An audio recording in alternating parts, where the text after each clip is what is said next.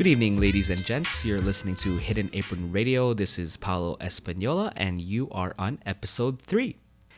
If you're returning because you've heard the first couple of episodes and decide, you know what, these guys aren't so bad, thank you so much. We've gotten feedback even from our first few hours of releasing the first couple of episodes, and it has largely been positive. And we are really grateful that, we're able to talk to these really amazing people and have them speak directly to you on how they've learned to cook more, eat better, and more importantly, live well. This episode, or all of them, are really a way for us to find out, what are the tactics and strategies that people use to have a better relationship with food. So you'll hear everything from kitchen hacks, side hustle advice, how do you balance the multiple passion projects that you have going on related to food, philosophical arguments and commentary, and of course, just shits and giggles. This is really for everyone because, food is something we all share. So for this next episode, it is a little bit chilly here in New York on a Sunday evening, and it reminded me of a time when I spent 4 years of my life in the frozen lands of the Midwest, out in Minnesota for college. And there's nothing quite like a winter chill to beat the warmth out of a boy like me who's been raised in the desert for 18 years of his life. Our guests today, however, in their words, are flamin' hot right now. They were just named quite recently as one of the biggest shockers in the food scene of Minneapolis, St. Paul by the Eater magazine. And they've been consistently killing it with their pop-up dinners featuring their spin on Filipino food. I've known them for quite some time. I knew them back in college. They're two sets of brothers, but they're also cousins to each other. Because, Filipinos, everyone's related to everyone. So today we're talking to Michael and Erick Ervas and Ryan and Randy Limbag, the folks behind Lola Rosa's. Lola, by the way, is the Tagalog word for grandmother. And what makes these guys really interesting is that they've done something that even I, the optimist when it comes to food, thought impossible, given that Minnesota isn't exactly known as a haven for Filipino food, let alone the fact that all four of them have day jobs or day gigs aside from food. And it's something that they've picked up along the way, and it's truly one of those stories that amazes me on how they've managed to pull a very diverse set of people when it comes to mindsets and backgrounds into a pretty successful movement that's really garnering a lot of attention. So in this episode, you'll hear how they managed to balance their responsibilities, including 2 newborns, how for their first event, unlike the way I did it, they did not play it safe at all. I think their first event had about 2,000 plus attendees. So more on that in the episode. How important it is to ask for help in order to learn about the many things that common people don't know about when it comes to the food biz. So the paperwork and licensing and all the regulations that you have to abide by, all of this stuff they're doing on the side. And what they believe is the biggest factor to their success in driving their crew and Filipino food forward. And you will be quite surprised at the answer. It was really fun talking to these guys, especially because after I recorded this session with them, I had said, we should definitely collaborate. And lo and behold, we're actually collaborating on a project. So if you haven't been following Instagram, if you're following us on Hidden Apron, shameless plug there, we are actually going to be returning to Minnesota in a month to host a really large dinner along with Lola Rosa's. We're going to be doing potentially 350 to 400 people and trying to come up with a menu that is uniquely Minnesotan but rooted in our Filipino traditions. So for more details on that, you could check out the Hidden Apron website, hiddenapron.com. We'll have details on the dinner, why we're doing it. By the way, we are using the dinner to raise 1 million lunches for rural kids in the Philippines. That's right. We are going to raise 1 million. I had to say that twice because this is huge, right? We're feeding people in Minnesota and foodies and friends and a lot of people who obviously want to dine on good delicious food, but we also want to do something that will have an impact on the wider community. So if you're interested in that, if you happen to be in the environs of Minnesota, environs, why am I even trying to use big words? If you happen to be in Minnesota and would like to check out our website. One thing to note, and this is completely a rookie mistake, while editing the episode, I accidentally cut out the first 1 minute. I kid you not, and I have been trying for the past hour to find out how do I retrieve that data without having to re-interview. So my apologies that we kind of just jump right into the action. And so there's a bit of a skip in the very beginning. I hope that does not turn you away. And so again, I do apologize for the mix-up, but there's still some really good info there. After the first couple of minutes, we go into an intro. So stick with it. I promise you it is a very fun and entertaining episode. So without further ado, wow, that was quite long-winded. Lola Rosas. Who exactly is Lola Rosas? Well, it's me, Ryan, Randy, and Mike. We started it, obviously, but the whole squad has kind of grown. And yeah, I'd say like anyone who helps us is part of Lola Rosas nowadays. Like, it's not just 4 guys and then a bunch of people doing us favors and whatnot. It's an actual team, so. Right. I think it's really cool that you have this like community support too. But just the 4 of you guys who are on the show today, and Randy who'll be coming in a bit later, could you talk a little bit about what roles do each of you play, or is it more? Is there like one designated like, oh yeah, he's the guy who kind of handles our finances, and this guy's right. The recipe developer. Do you guys have like set roles between you guys? In some ways, we do. For example, I mean, like me, Ryan, and Randy do a lot of the cooking. Erick handles more on the social media side of things. But as in designated roles, I mean, we can just go by like, what we've done so far. For me, I mean, I kind of handle the business aspect of it and communications, trying to get gigs and whatnot and organizing the events, and as well as menu developing, and then, I help out cooking. Right. Yeah, I think we all pretty much have a hand on like the menu development, like what should we make, what sounds good. And like Mike said, he does a lot of the business end. You asked about like handling the finances, that stuff. Mike does a lot of that at the really finance level. Randy does sales, that kind of stuff. He looks at kind of a lot. Like a lot of front of house, like even front of house stuff. Like, front of house kind of stuff. Like, what are we selling? How much are we making per ticket? He's he's really good at that kind of stuff. Then Ryan I guess kind of like make sure each of them, like he's kind of the guy who's quarterbacking how things should be going, like making sure that runs as smooth as possible. And then I just pretty much try to handle all the promo stuff online and try to do that. I mean, because I'm not like as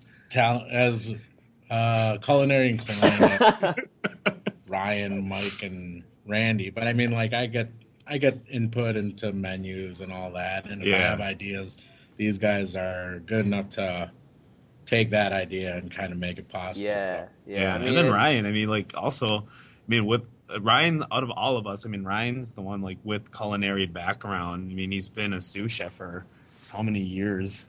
Yeah, former sous chef. I'm not doing that anymore. Right. But I mean, that's cool. But I mean, I guess from that aspect, I have the kitchen, the industrial kitchen background. Like, don't mess with him when he's really intense. I get scared. Wow, but I mean that's still really surprising, no? I mean, you only have really out of the entire crew one person who has actual, you could say like traditional industrial kitchen experience. Right. Yeah. Right. No, it's pretty sweet, but like with what we've been doing I mean, it's been like a year plus since our first event.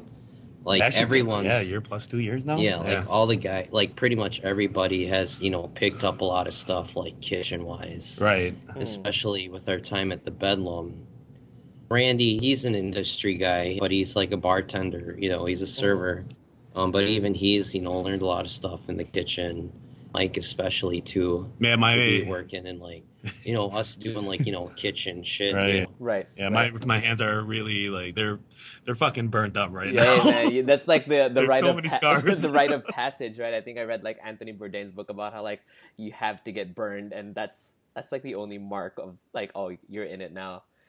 That's actually a good thing that I want to bring up later is actually how you guys picked up cooking. Well, besides Ryan, but one thing I forgot to ask, partly my fault because I took it for granted because I kind of know your guys' voices already. It'd probably be a good idea if each of you guys, real quick, just so people know the voices and the names, is so quickly your name and then what your day hustle is. All right. Okay. I mean, I'll start off first. My name is Michael Ervas. My day job is actually working for U.S. Bank in their within their I guess investment group. So I do a lot of analyzing for I analyze the market and help out the trade desks with strategies on what they can invest on and whatnot. So that is literally my day job. Mm-hmm. I'm Ryan Limbag. Day job, well, I work in kitchens. Most recently, I've been working at the neighborhood cafe, just line cook it. I bussed there for a while, too. I actually did that the majority of the time I was there. Most recently, I was at the Bedlam, a lot of the time. And before that, I was a sous chef at a hotel, which is, whatever. Okay and stuff, but that's what I wanted to do. It was fine, I guess, in a lot of ways, but it's like, well, if I'm gonna cook, I want to cook, right. for Lola Rosa, right, that kind of thing. So yeah, I guess whatever kitchen grunt, if you want to use that, that's cool. I'd say that's you're a grunt, a soldier, totally. And I'm Erick Ervas. My alter ego is I sell liquor at a liquor store, and I also just graduated college. Yo, congrats, man. Ago. Yeah, thanks, man. I appreciate it. It's going to be teaching the world. Yeah, and I graduated with children's education, so, I'm just going to be trying to help the youth. That's what's saying, up. Paulo? That's what's up. Just imagine Erick? I think it'd be like every little kid's favorite teacher. I actually can imagine it. I remember like hearing about that. I'm like, dude, like if I had a teacher like Erick, I probably wouldn't have rebelled in school as much. You know what I mean? Like I probably wouldn't have hated school as much as I did. Because like back in Saudi, right? Yeah. Like there's no one like come on, like let's be honest, every teacher there was like some middle-aged, like hated like you mentioned Eminem and they just were like, all right, you're getting detention for listening to Eminem or something, and be like, you ought to be like, don't want to take a risk.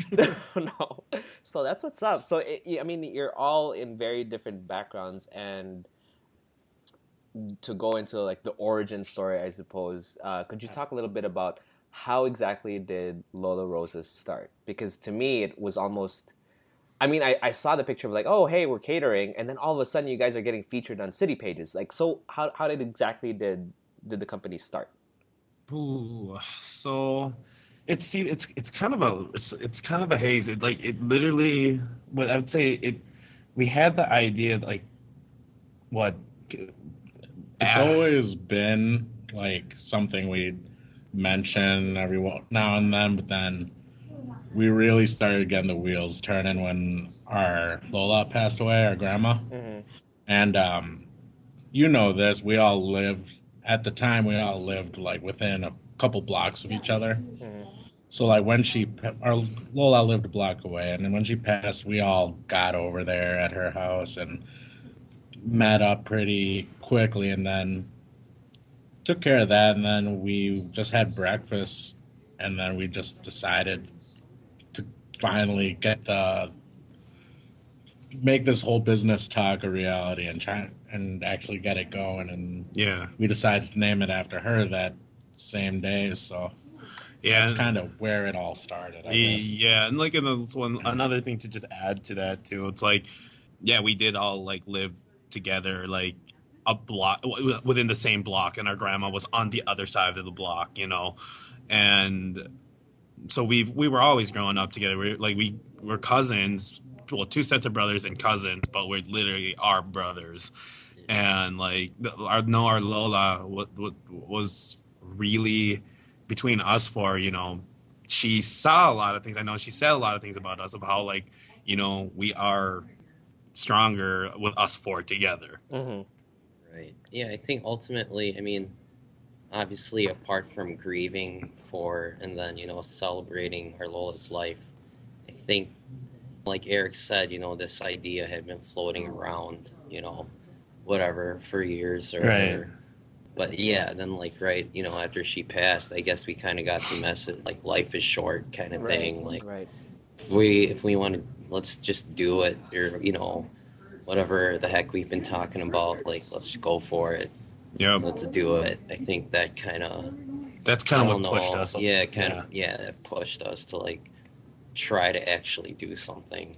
Right. And so it's, I think it's very typical, especially with a lot of Filipino families. Like, even you see on social media, people are very fond of their grandparents. And right. I'm wondering, like, was your Lola, her name was Rosa, I'm guessing?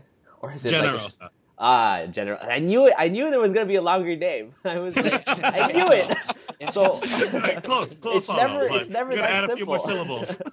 Was she kind of, when people talk about food memories, right? Like they have these like very vivid memories of being a kid and cooking with Lola. Right. Like, was that true for you guys? Like, is there a reason why it was her that you dedicated it to? Was she like a strong connection in terms of food? In some ways, no, but in a lot of ways, like, she kind of represents, like, I mean, because like when we think of Filipino food, mm-hmm. we're thinking about growing up, we're thinking about family, mm-hmm. and like we were, with her so much growing up. Yeah, we ate there nonstop. Yeah, ate there all the time. Had plenty of fish and everything. Bangos. Rice all the time. I mean, literally, like, if you're talking about, for me, I mean, food memory wise with my Lola, like I said, I mean, you had your standard typical Filipino food that, any Filipino parent or grandparent will make for you, but the few things it's weird. Okay, so like the one thing that I still remember, and I think you guys will remember, Erick won't remember this. Is it egg? It had to deal with eggs. Yeah, I remember that. That's my biggest memory. Erick hates eggs, but you know how like Filipino style, we eat eggs, like scrambled eggs, like fried up on the dish, and then just rice, right? Right. So like my Lola she would provide that for a meal with us because it was basic, simple, easy to go do, and like remember she like unleashed the powdered eggs. Oh. Yeah, I know. And we're like, what? And we're like, what is this? But we called her out. We called her out on it. And like it's funny because like I kind of crave it at times. Yeah. But like that is like a food memory. That and champorado. We ate a lot of. I know she made that quite a bit. Yeah. Yeah. Right. I don't know. Like, I just like remember her, just like being over, the stove, like all the time. Yeah. Did you eat yet? There's no. Kind of like I feel like there is like something like perpetually on the stove for whatever reason, or like rice was all, and like it's comfort food, Right. And so it's not necessarily that she's like that master chef, because like even my strongest food memories are with my mom, but she fed me like straight up ramen and instant arroz caldo, Right. But it's that food memory of families together, and you guys grew up blocks from each other. So I think that's what I meant by food memories. You remember at least dining in her presence. Exactly. Yeah. So let's talk a little bit about Filipino food, because you obviously you don't shy away from it. Like you say it's Filipino food or Filipino fusion. And Minnesota isn't exactly, I mean, it's not exactly known as Pinoy haven. It's like, the ingredients for truly authentic Pinoy food, it's a little bit hard to find. Like you either have to go, I think it's like, correct me if I'm wrong, because I'm forgetting my geography now. There's like Phil Oriental, and then perhaps Shuanghe, maybe. Dragon Star. So how exactly what was Filipino food like growing up? Like, how did you create those like how did you form your idea of what Filipino food is? I guess just kind of thinking of like just straight up what we ate at home. I Mm-hmm. mean, like my dad, like my dad cooked a lot, um, big time growing up. I mean, we've all eaten each other's parents' food, Right. all the time. It's like it's one of those things too. It's like with food wise. I mean, we kind of stuck like I mean for like our how we kind of approached it is like we go off of like the food that we ate growing up, like which is like say obviously you're everyone makes an adobo, Yeah. everyone makes some kind of adobo, like no matter what you're always gonna have like somebody saying my mom makes the best adobo or my Lola or whatever. Yeah. Then and kind of taking those flavors and whatnot, and then just kind of really just going about just like what I guess how we approached it was like, this is the food that we like growing up, and we know that we're gonna show it off to you, whether people say it's authentic or not or whatever. This is how we remember it growing up, and then we put our own little twist to it and how like I would like to eat it. Yeah, because right. yeah. But that's kind of like we kind of took it for granted. Like, hey, this is whatever. We didn't think of this. Like I said, it's just comfort food. So part of what Lola Rosa's was, I guess, is show that, because a lot of what people think of as comfort food is kind of a shared experience in a lot of ways. Right. Just because of it is Minnesota. Not nearly everybody has had Filipino food here, and like I guess part of what has helped us is like people respond to it well. Or I mean, because it is we like we're really honest about it. Like our food, it's like tasty, just good, and like Right. And also it's we just take whatever. I know like we don't really have a lot of access to certain things besides you mentioned those grocery stores, but as much as we can, like we do what we can to make it as authentic or it is that we grew up with our parents, because like you said, a lot of it is we learned through our, like Ryan's dad, my mom, my dad. My dad has like his like my Lolo's version of like caldereta is so much more different compared to your traditional one that you see and whatnot. By the way, so what is caldereta? Just for people listening that don't know. Oh yeah, so caldereta is, I mean, it's a stew, but you can use goat, you can use beef. I use beef. Yeah. But I'm more on the beef side. I mean, I like goat, but beef tends to be like a little more of a lot of other people are a little more attracted towards that. But palatable. The palatable, yeah. Harder to sell goat. Yeah, and then I remember like my grandpa would always, my Lolo would always say that this is kind of like a dish that is like served for like special occasions and whatnot, like parties, like certain parties and whatnot.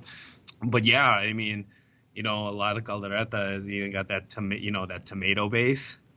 And whatnot. Like my grandpa actually kind of fuses it with like, it's kind of like kare kare in some ways, but because he uses peanut butter into it, but then he didn't do any like tomato base whatsoever, and like it's like a soy peanut butter base with the olives and whatever protein you have and potatoes, and yet it still tastes good, and people still say that's some good caldereta. I think that's like a really important like thing to point out, because there's this misconception that the young kids, they're always messing up the traditional recipes, but even our lolos and lolas and our parents have been tweaking this stuff during their time, and the idea that like this is a new thing, I don't necessarily. So it's really cool to hear that your Lolo has already been tweaking it. And he's one of the OGs, right? Like, you think he's like a traditionalist, but it doesn't seem like it. I mean, he was known to like for his cooking and whatnot, and so whatever he cooked, I liked, and I'm like, all right, maybe if I like it, then hopefully everybody else likes it. Right. I wanted to so two things. I want to go back in a bit to something Ryan said a while ago about how you guys were received well, because Pinoy food wasn't always received well. But first, I wanted to ask Erick, since you handle the social media, has there been a backlash with your style of Filipino? Because I know in larger metropolitan cities, there's obviously louder voices. There's more haters, you could say, of like, oh, that's not Filipino. Have you noticed anything on social media where, you know, people can be freer because they're anonymous, where people are like, you know, what they're doing is not authentic?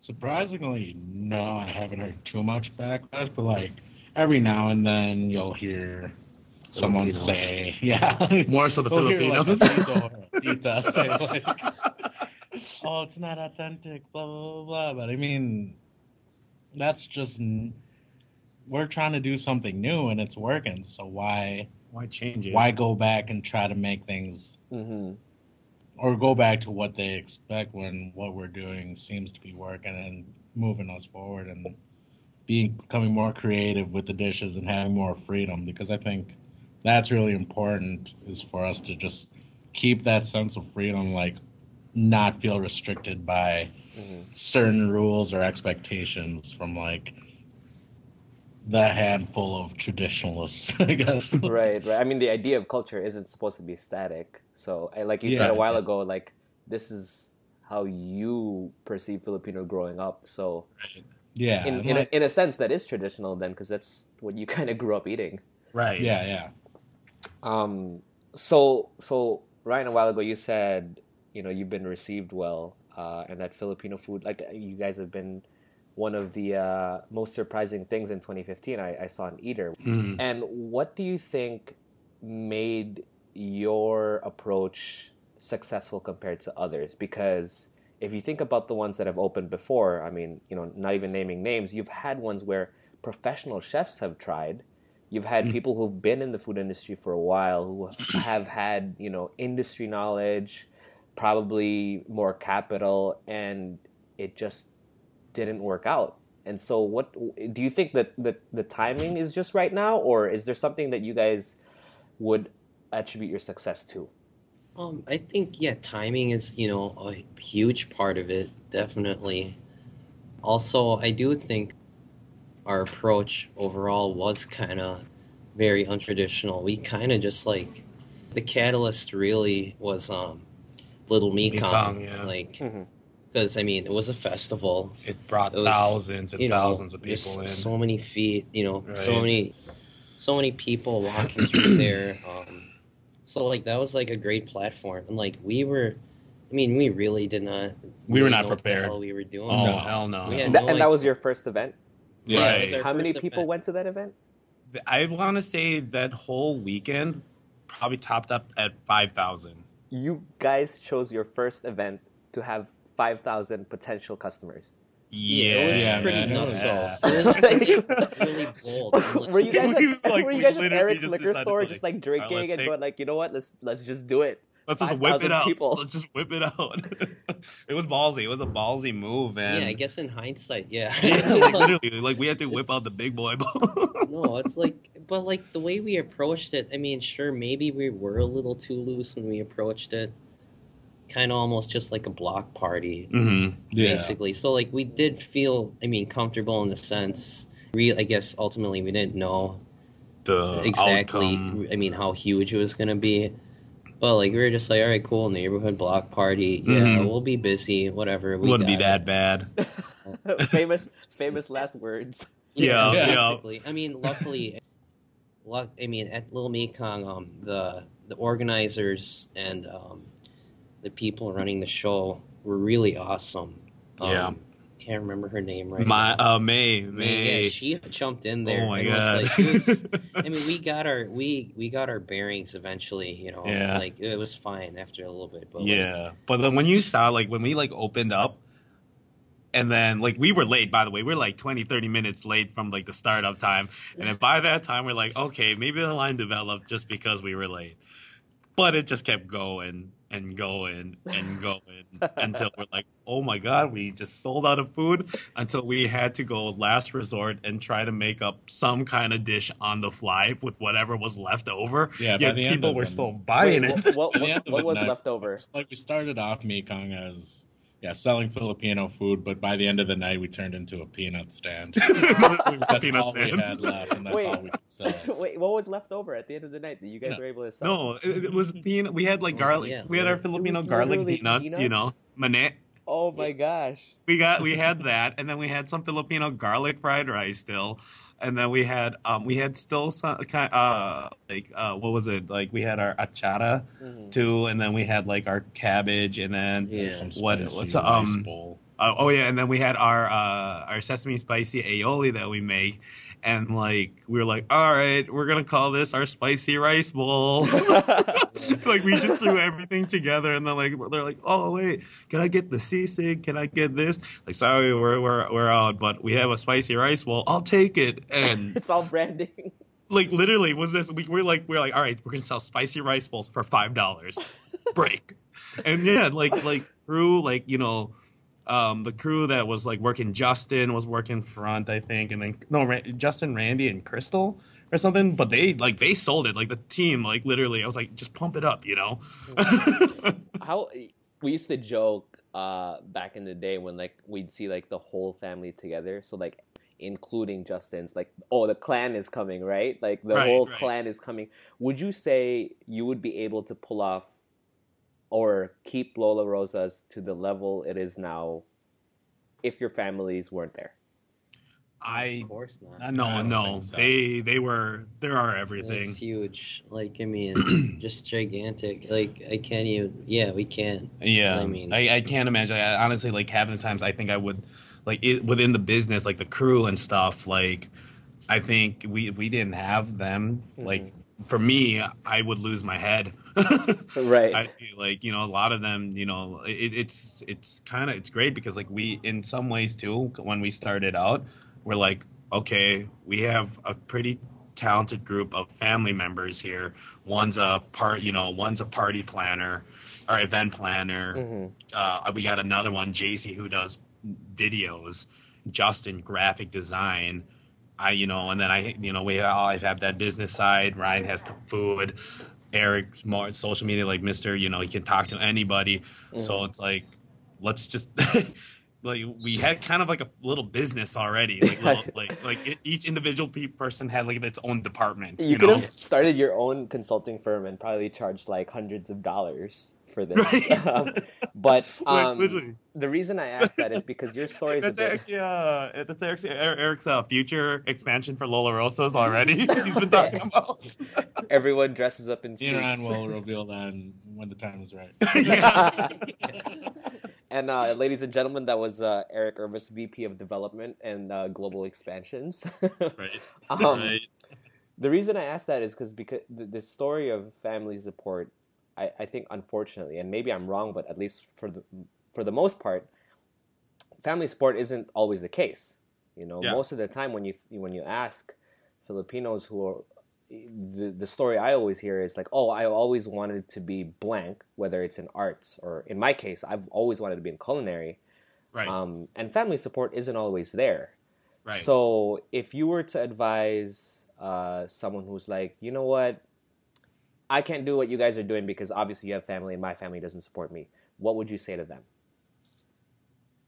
God, see, that's really hard.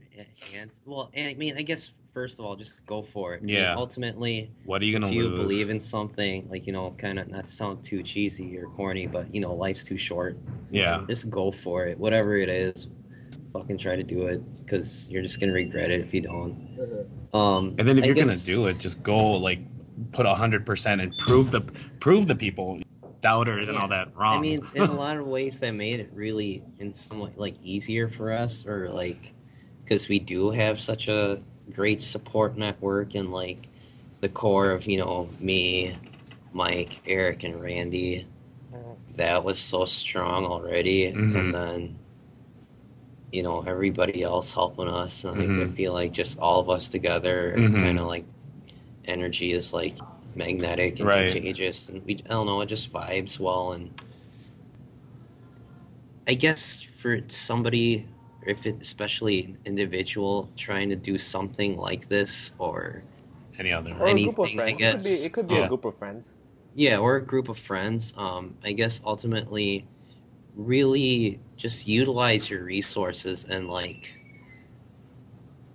don't be afraid to like reach out to people, I guess, too. Yeah. I mean, We asked for it, yeah. Like I said, it was easy on us just because we were already so close, but you can there is a network kind of for like a hidden support network for anybody really trying to start up something, or if you're a group of friends, like I mean, like word of mouth, just doing random things. Like, I mean, just think of how many people we've run into, like, oh, hey, check this out. Yeah, if you don't have support from your family, you're going to find support somewhere else if you're trying hard. I mean, I think the point is like, it's the point. Whatever it is, do it because you will find a community, or like a community that will be there for you. Will like find you, which more we or less. did. Like just whatever you're doing, because if you're doing it, you're drawn to things, and vice versa. Yeah, it's like the law of attraction. Right, exactly. Yeah, totally. Oh, and by the way, Paulo, Randy has entered the building. What up, Randy? Next to me. Hello, nice. Basically, Randy just joined. Real quick, Randy, your full name. Which family do you belong to, and what is your day job? So me and Ryan are brothers. Okay. And Mike and Erick are my cousins. And day job? I bartend and serve. Perfect. Okay, so we were just talking about family support and what you would advise to an individual or group of people who don't necessarily have family support. And I think you said something really cool, Erick, which is like, if you're going to do it, you're going to find a community to support you, even if it is not your original family. Yeah. Does the current Filipino community support Lola Rosas right now? And by support, I don't necessarily mean like, oh, they're coming as regular customers, but they're talking about you and going like, you know what, they're good, young, upstanding men who are doing really well. Like, do they support you in that sense? For the ones that I've talked to, yeah. But for the most part, I mean, I would like to say there's a good there were some that we had to kind of prove or sway. It was one of those things like, when they saw the success that we've had with other groups, not necessarily Filipinos, then we saw them approaching and be like, hey, this is awesome what you guys are doing and whatnot, and so forth. So, yeah, but I mean, every now and then you'll hear someone say, oh, well, they're successful, but it's not real Filipino food. You know what I mean? It's like, what's real Filipino food to you? This is what I grew up with. Or like they'll eat your food and then they're going to try to tell you how to correct it. And it's like, and then 2 minutes later, you still see them eating it. And like, okay. Wait, so I've been trying to figure that out, right? I was reading an article that they wrote. I think it was... No, it wasn't Travel Tips. I forget, but it was either Minnesota Monthly or City Pages talking about one of the Filipino restaurants that opened. I was still in college when they opened, and there was something that struck me about what the writer wrote. He said, people are not familiar with Filipino food, and it's going to take several tries of going to that one restaurant that opened to learn about it. And to try to understand it. And they were cooking a little closer to traditional, even though it was a little more upscale. Do you feel like Minnesota is just the market that you need to make a more approachable fusion-y style, even if, titos and titas don't think it's authentic? Do you think that that's just the way Minnesota is, that it's still young, you need to create that hybrid style first before you say, by the way, there's actually more regions in the Philippines. There's the Ilocano food, there's Kapampangan food. Then do you feel like that's just the stage it's in right now? Yeah, I'd say so. I mean, that was our original approach when we decided, how are we going to go about this? And with that being said, like, we wanted to kind of introduce people to a bunch of Filipino guys that like to cook and eat food. And then we we are making our version of Filipino food, and we happen to be Filipino. And so, put, those together, and hopefully, that can draw different groups to us. And to be fair, like, Minnesota is, it has a diverse food scene. Mm-hmm. You know, there's like a lot of, you know, Somali food here, a lot of Hmong food. Mm-hmm. Filipino was kind of missing from there. Right. But then, you know, there are a lot of people who would want, you know, a strictly traditional, and I'm not talking just, you know, like just Filipinos and titos and titas kind of thing, but like there's that market that like if they're gonna try, you know, some kind of ethnic food, they want the quote real experience. Mm-hmm. Right. I just did bunny ears there. I don't know. Air quotes. Yeah. And like I don't think we're necessarily like butting heads with that in a lot of ways. I don't think our approach with food, I don't think we're trying to dumb anything down necessarily. Mm-mm. We are trying to have a sense kind of like of, okay, like for sisig, like, you know, we don't use like the face of the pig, you know. Not that that would be bad, but like we're like, well, we love pork belly, so let's use pork belly instead. Right. That kind of thing. Like, yeah, we basically still have all the traditional flavors in our dishes that we do, and what was I saying? There's, I don't know, and like with what's helped out a lot is like a lot of people, you know, they'll have their one Filipino friend, and they're like, "Oh my God, yeah, I tried their food one time. I can't believe you guys are finally starting a, you know, like catering company, or like how do I get to order?" I mean, that's what will help out. I mean, that's why we want to start a restaurant and food truck, and we posted up at Bedlam for a month, and we started out doing our, you know, Filipino fusion, and then some nights we'd test out like a traditional Filipino dish, and that gave those guys an opportunity to try a more traditional style. Right. I think it's like you don't have to do the bunny ears real experience like right off the bat, Right. basically.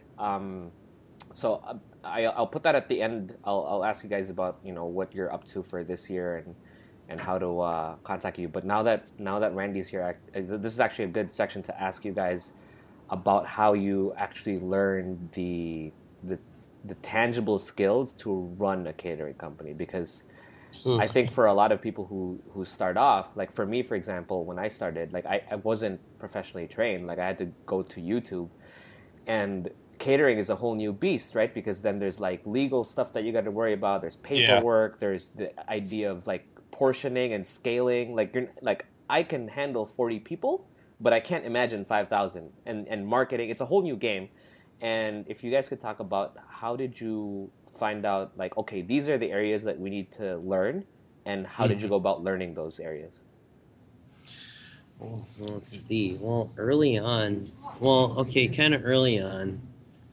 our thing was, okay, what's it going to take for us to cook or to sell food? What's it going to take for us to be food vendors at Little Mekong? Mm-hmm. A lot of at the licensing and permit kind of things that, you know, Mike was looking at. Was that kind of defined where we started out, the kind of stuff that we were get. Right. And then you know, you make, you know, I believe, you know, your connections make good relations with people. They will, you know, definitely help you out and, like, you know, guide you to the right direction. And so from that point, you know, looking at like the different licensings that we need and so forth, cool, now we can throw down at these festivals. We're licensed for that area, and we, you know, we're insured, this and that. Then when it got to the point where with Little Mekong, what was awesome about them was that they actually have they support Asian development development program in the Twin Cities. So they are big supporters of small businesses. And so there were a lot of people there that kind of helped me on figuring out what the next steps were. On like, all right, you want to go into catering or whatever, this is what you're going to have to look into. You know, yada, yada, yada. I have connections here, so forth. Get that going. Okay, cool. Now we can open up for catering. Now, now you're looking at like the food aspect of it, like trying portioning or how are we going to get it there and keep it like, up to code with health and all that. That's where Ryan and Randy really come into play. Yeah. I figured the food aspect wasn't going to be or was probably one where you already had some prior experience. And I think it's cool that you talked about this, like, set parameters, I suppose. It's like you have constraints that you have to work in. And I think that's one thing that I wish I knew earlier, is because I don't know, I'm not going to speak for all the other people who've tried to start their own gig, but when there are no parameters, you're overwhelmed by like, oh my God, I got to do all this. Whereas it seemed like you guys said, let's just focus on Little Mekong first. Right. And how to do that. Yep. Okay. Like one step at a time. And we always had like a lot of good help while me and Mike were trying to find licenses, that kind of thing. We had early contact with somebody, a food inspector for the state, who was like really cool about walking us through what we have to do, what licenses for what. Like, we also, budget was a big part. Like, how much money do we want to spend on X permit kind of thing? How much money do we want to spend on insurance? Like, those were real constraints that we had to deal with. So the inspector guy, he couldn't tell us everything. Like, he couldn't like refer us to insurance or anything like that. Right.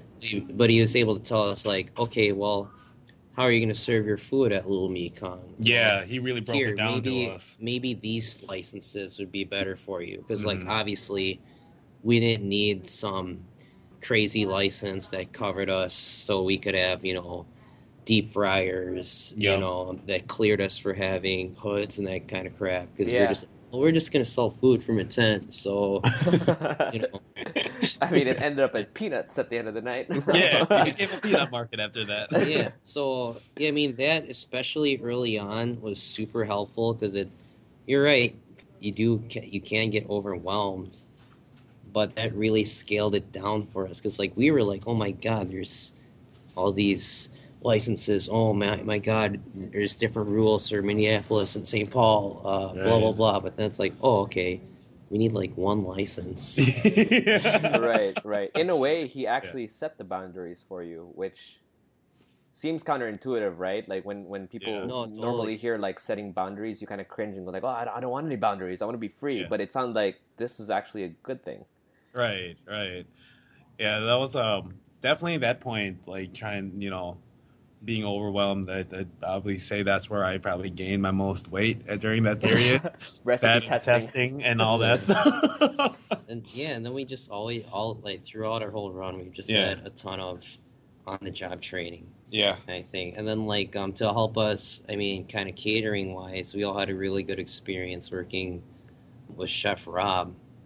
Who helped us? Rob Menor? Yeah, Rob Menor. Oh, that's right. Yeah. Yeah, it was a smaller event, you know, but it was good for everybody to see us do a bunch of plates at once. How to do assembly line kind of plating. It was really awesome to see, especially Chef Rob there and everything too.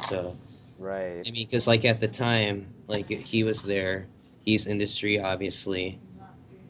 And then it was just like me, and I had, our good friend Janae. She was helping us that event too.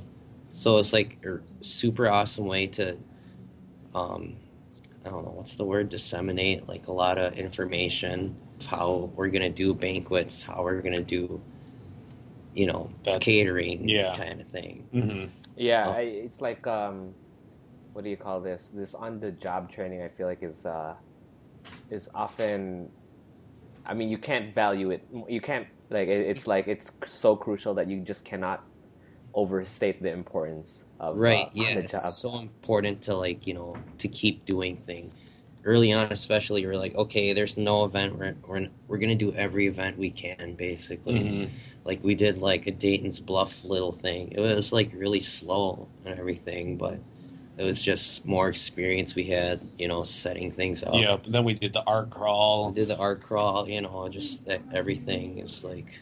Like whatever events we booked, we learned from. Yeah, you're Literally. always basically you especially in this biz, like you just can't not learn. Like you're gonna learn by accident, basically.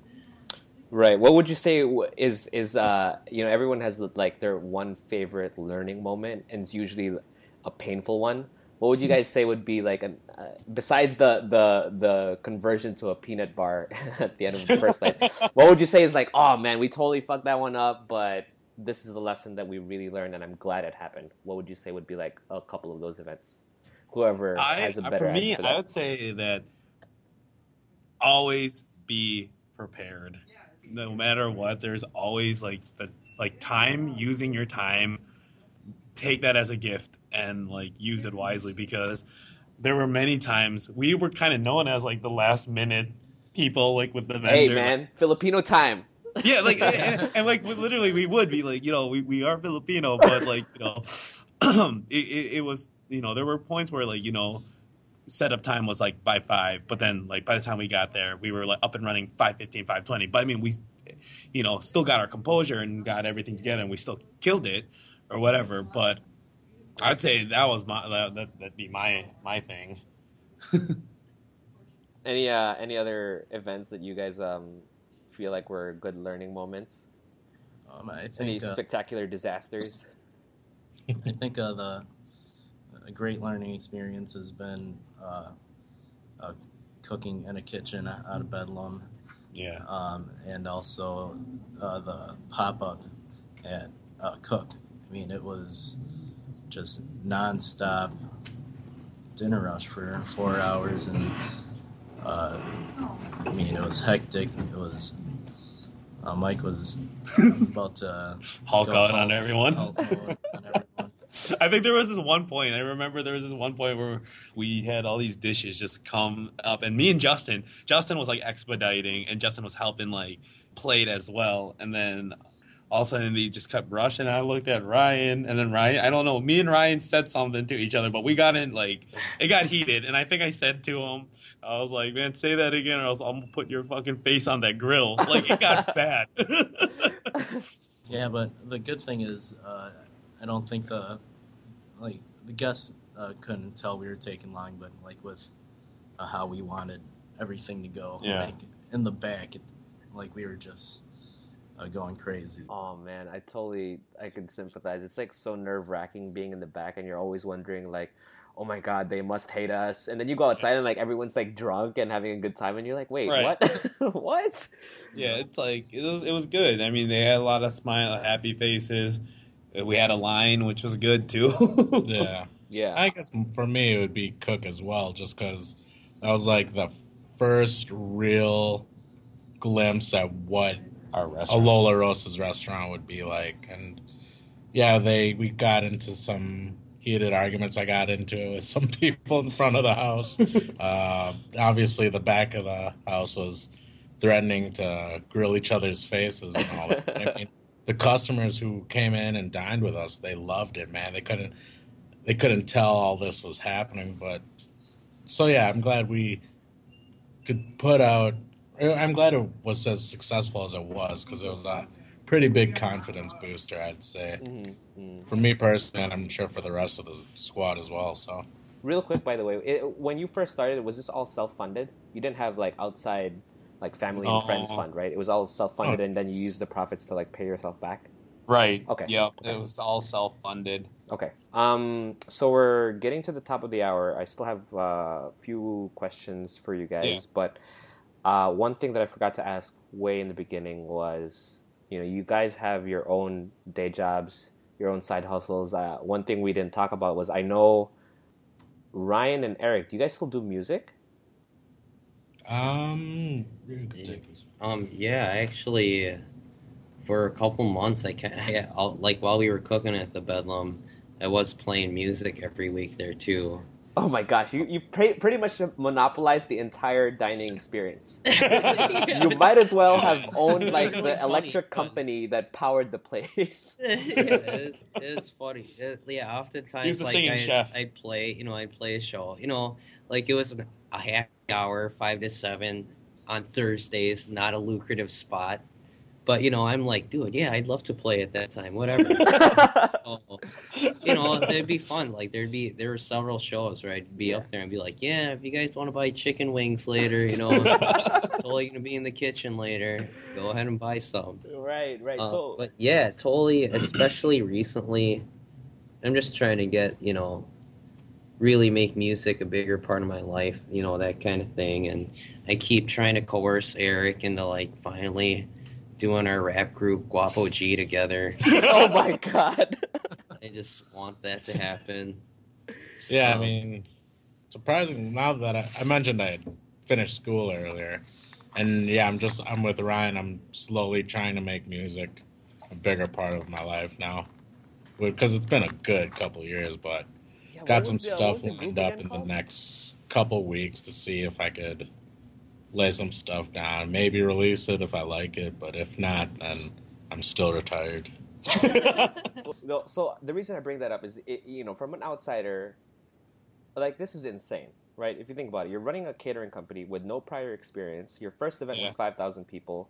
You're posted up on regular dinner rush nights, right? And your side gigs are not exactly easy. It's not like you guys are like sleeping in your mom's basement playing video games all day. Like, you have actual day jobs, and they're not easy. Like, it's like school itself is not easy for Erick's case, and being a line cook is one of. I mean, everyone talks about how grueling it is.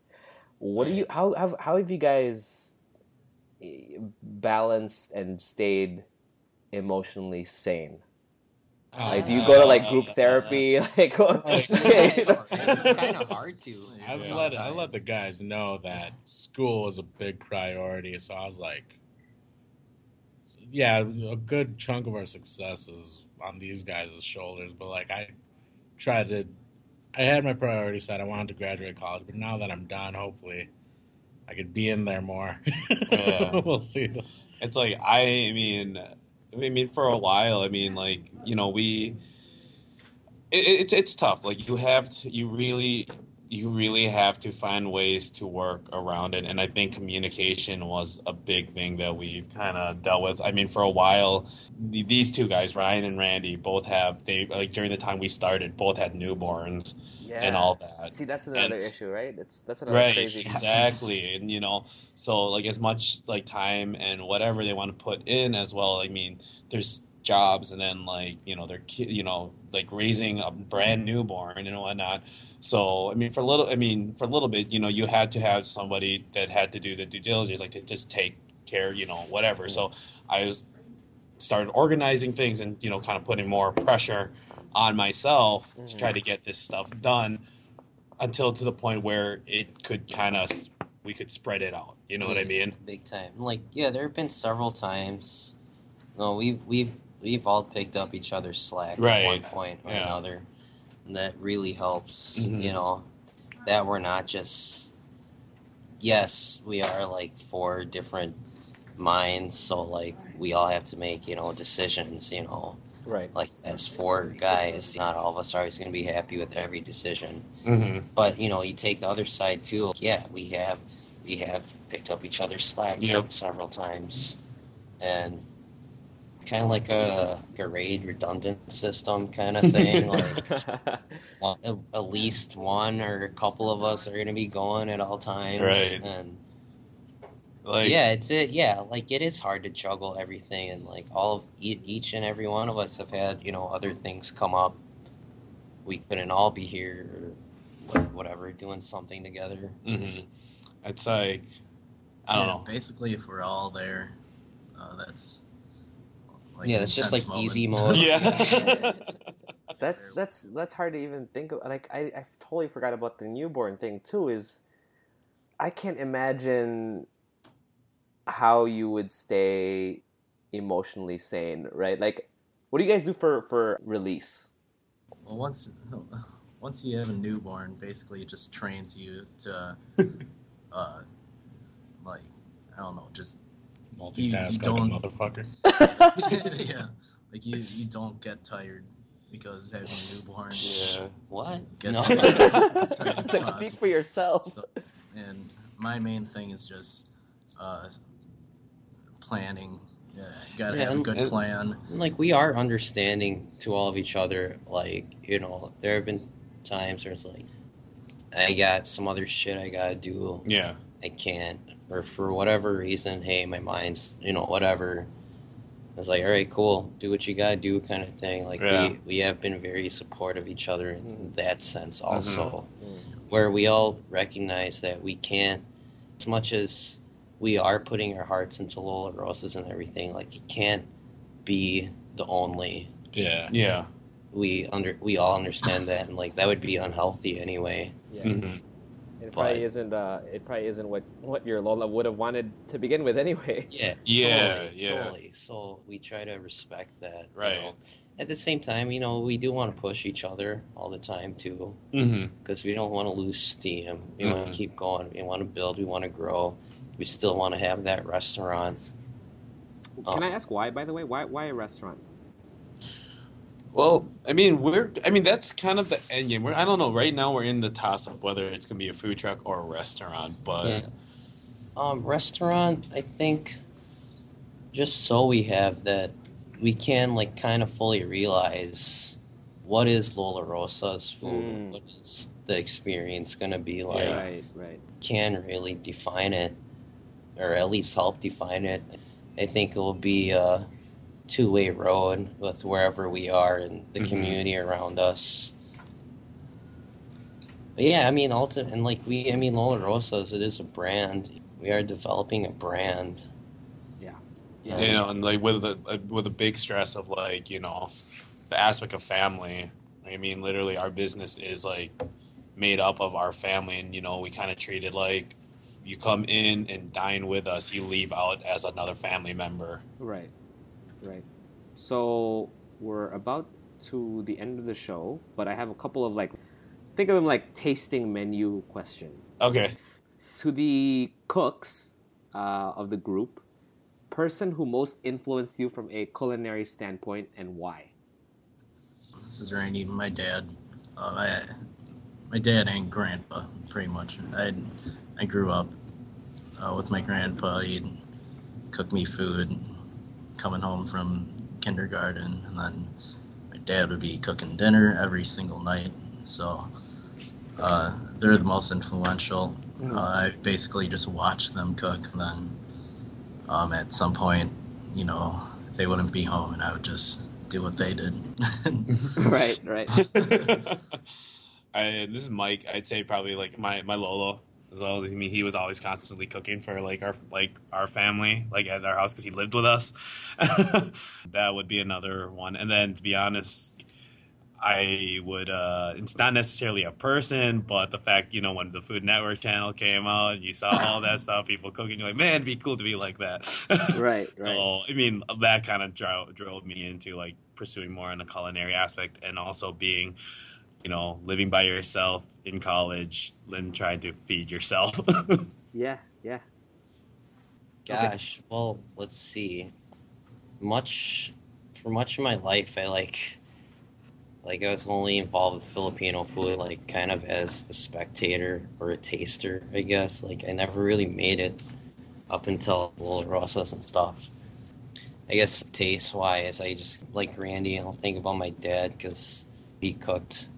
Like when I think of what I want Filipino food to taste like, I think of how my dad made it, basically.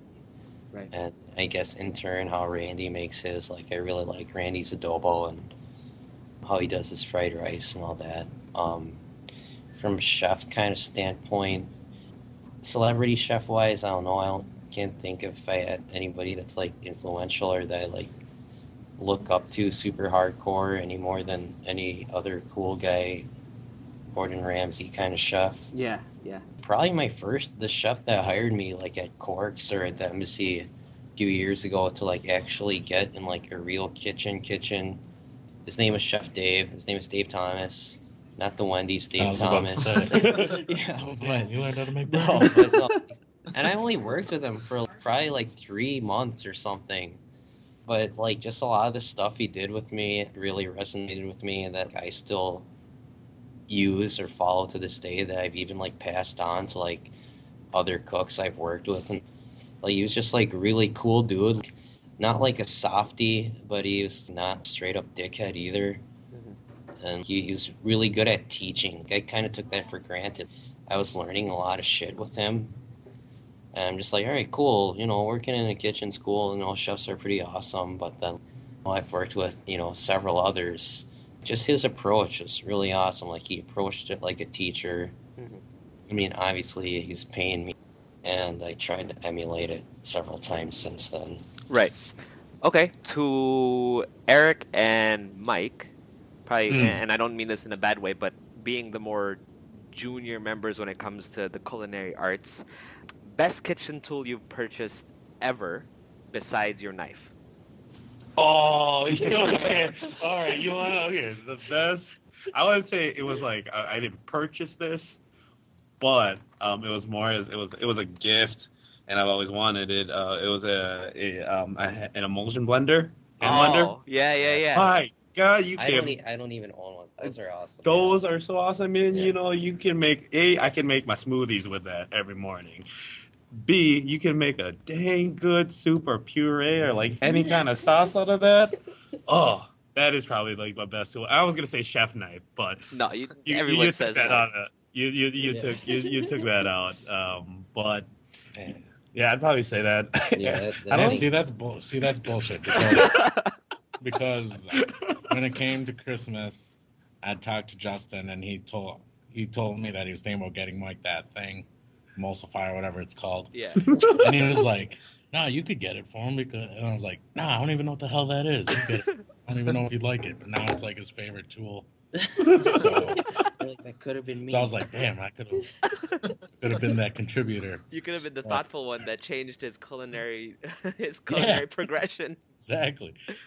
But I don't know, man. I barely even cook. I mean, I could whip up a meal for myself and shit, but best thing I ever bought for myself was probably a blender. Oh yeah. No, hey, I would agree with you. Like the day I got a blender, it's changed my life. Medium power to high power to low power. Different consistencies. Get out of here, man. Consistencies? Come on, man. All right, group question. Yeah. You guys got to agree on this. 3 spices to describe Lola Rosa's. Spices. Oh, Yep. I say like what we hot. We hot right now. Spicy. Or so spicy, like actually like spices. Yeah, Well, spices. So that includes like cayenne salt. pepper. Okay, cayenne. We're flaming right now. I'd say right. we're Bay hot leaf. right now. No, I mean, like, Straight I up would say bay leaf. pot or bay leaf. Bay Yeah, leaf. bay Bay leaf's leaf. one. Yeah. That's definitely. I don't know if Suka has a fight. But like, I mean, what describes us right now? Is that what you're Like- asking, Paulo? Yep, Like, what yep. spices describe us? Like personality and like what we're doing. No, the company. Yeah. Well, like the Yeah, the company crew. itself. Yeah. That's why I was saying Yeah. not like bay leaf and anything. I mean, yeah, we use bay leaves a lot, but that's why I say cayenne pepper is one. Okay, because you're flaming. All right, that's one. Flaming right now. Garlic, because we are powerful. Yo, I did not expect that one. All right. What's the third one? What's the third spice? Let's see. Brown sugar. Whoa. Yeah. Hold on. Because we brown and sweet. That's So, just ridiculous. Like that actually would taste good. You just add a protein to that, and that blend would totally. You should totally make a Lola Rosa's spice blend, like a marinade Right? or some shit. You could probably be good on a chicken wing. Yeah. I don't know who this question should go to, but probably the geekiest or the most, I don't know, the most well-read, I suppose. But if you were to recommend a book, a documentary, or a resource for, someone who is looking to get into the food space, either as anything, as a food critic, as a writer, as a blogger, as a cook, what would that resource be? I mean, personally, I'd say I was a big fan of Anthony Bourdain's No Reservation. Yeah. That introduced you to like the personal side to the professional side, the shit that he had to deal with. I mean, that's me. I mean, then honestly, I've read a few other books, but that's the only one that really sticks out to me that I still go to this day, and I'll still like read different, parts of it. just because it's kind of like inspirational in some ways, and at the same time it's like, shit, I wonder when we're gonna deal with that, or maybe shit, we're dealing through this right now. Yeah. This one specifically for Erick because he's in the child education space. So this is a bit of a selfish question because I think for me, I'm really interested in seeing how do you make sure that our next generation, especially since there's newborns in the Lola Rosa crew now, learn how to eat well, right? I mean, if you just read the news, there's so much like messed up shit going on with their food. If you had to take Lola Rosa's story and teach it to kids, what would be the message that you would tell kids? About just eating correctly, or like no, like food and like food in general, like or you know what? Let's make it simpler. If you just had to boil down the story of Lola Rosa's into one hour class, what would you teach? Man, that's all about. I guess it'd be a lesson plan on family and support, I guess. I mean, that's the foundation of it. Yeah, we are all about food and all that, but we wouldn't be where we are without that. And right. I think working with kids now, I feel like that is a lesson plan that is very relevant to their lives. I mean, I work with inner city, so it's like the family support or just support in general is something that they need and that they need to be more conscious about. And it would fall back on family. I feel like that's like we could do a whole separate episode. It'd be interesting to do a whole separate episode on just because I've heard of initiatives that have gotten. There was a movie on Netflix where they took like these inner city kids and trained them to be chefs, and they were like killing it. Yeah. So yeah, that's a really great answer. Yeah, I mean, with cooking, you learn a lot of stuff that helps out outside of the kitchen. I know, like discipline, all that. Right. Yeah, and it's maybe I'll make a lesson plan out of it. Thanks, Paul. So last question for people who want to follow the journey. Where can people find you physically for those in Minnesota, and where can people find you online? All right. Well, physically, we are anywhere in the Twin Cities metro.